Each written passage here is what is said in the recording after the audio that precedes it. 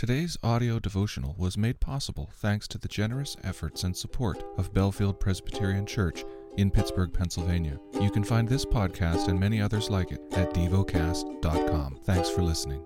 The lesson is from the book of Acts. Chapter 27. And when it was decided that we should sail for Italy, they delivered Paul and some other prisoners to a centurion of the Augustan cohort named Julius. And embarking in a ship of Adramyttium, which was about to sail to the ports along the coast of Asia, we put to sea, accompanied by Aristarchus, a Macedonian from Thessalonica. The next day we put in at Sidon, and Julius treated Paul kindly, and gave him leave to go to his friends and be cared for. And putting out to sea from there, we sailed under the lee of Cyprus, because the winds were against us. And when we had sailed across the open sea along the coast of Cilicia and Pamphylia, we came to Myra in Lycia. There the centurion found a ship of Alexandria sailing for Italy and put us on board. We sailed slowly for a number of days and arrived with difficulty off Cnidus, and as the wind did not allow us to go farther, we sailed under the lee of Crete off Salmon. Coasting along it with difficulty, we came to a place called Fair Havens, near which was the city of Lasea. Since much time had passed, and the voyage was now dangerous, because even the fast was already over, Paul advised them, saying, Sirs, I perceive that the voyage will be with injury and much loss, not only of the cargo and the ship, but also of our lives. But the centurion paid more attention to the pilot and to the owner of the ship than to what Paul said.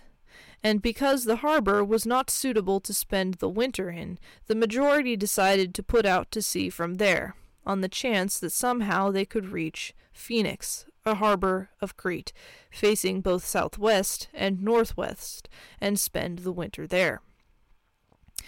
Now when the south wind blew gently, supposing that they had obtained their purpose, they weighed anchor and sailed along Crete, close to the shore. But soon a tempestuous wind, called the northeaster, struck down from the land.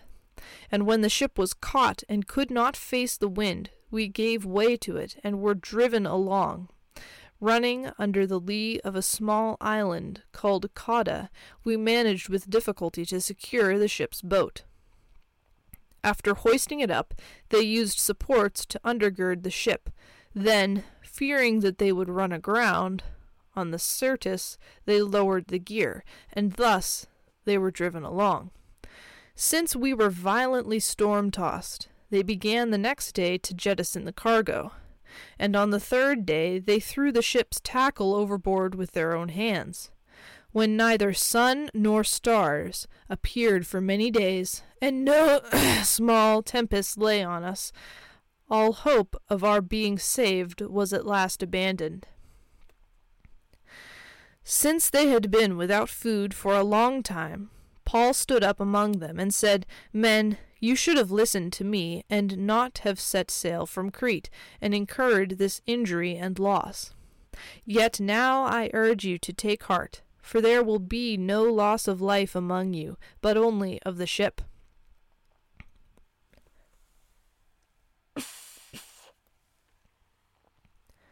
For this very night there stood before me an angel of the God to whom I belong, and whom I worship.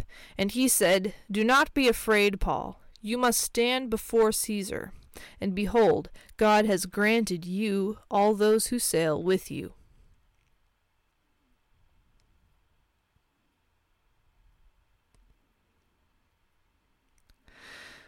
So take heart, men, for I have faith in God, that it will be exactly as I have been told. But we must run aground on some island. When the 14th night had come, as we were being driven across the Adriatic Sea, about midnight the sailors suspected that they were nearing land, so they took a sounding and found 20 fathoms. A little farther on they took a sounding again and found 15 fathoms.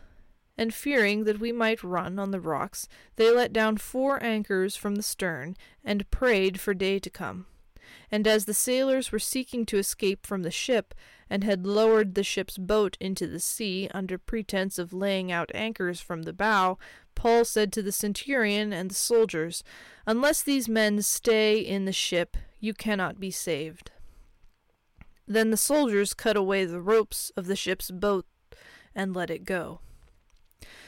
As day was about to dawn, Paul urged them all to take some food, saying, "Today is the 14th day that you have continued in suspense and without food, having taken nothing. Therefore I urge you to take some food, for it will give you strength, for not a hair is to perish from the head of any of you." And when he had said these things, he took bread, and giving thanks to God in the presence of all, he broke it and began to eat. Then they all were encouraged, and ate some food themselves. We were in all 276 persons in the ship. And when they had eaten enough, they lightened the ship, throwing out the wheat into the sea. Now when it was day, they did not recognize the land, but they noticed a bay with a beach, on which they planned, if possible, to run the ship ashore. So they cast off the anchors and left them in the sea, at the same time loosening the ropes that tied the rudders. Then hoisting the foresail to the wind, they made for the beach. But striking a reef, they ran the vessel aground. The bow struck and remained immovable, and the stern was being broken up by the surf. The soldiers' plan was to kill the prisoners, lest any should swim away and escape. But the centurion, wishing to save Paul, kept them from carrying out their plan. He ordered those who could swim to jump overboard first and make for the land, and the rest on the planks or on pieces of the ship. And so it was that all were brought safely to land. Meditate and dwell on what you're paying attention to in God's Word. How has it connected with your heart or mind?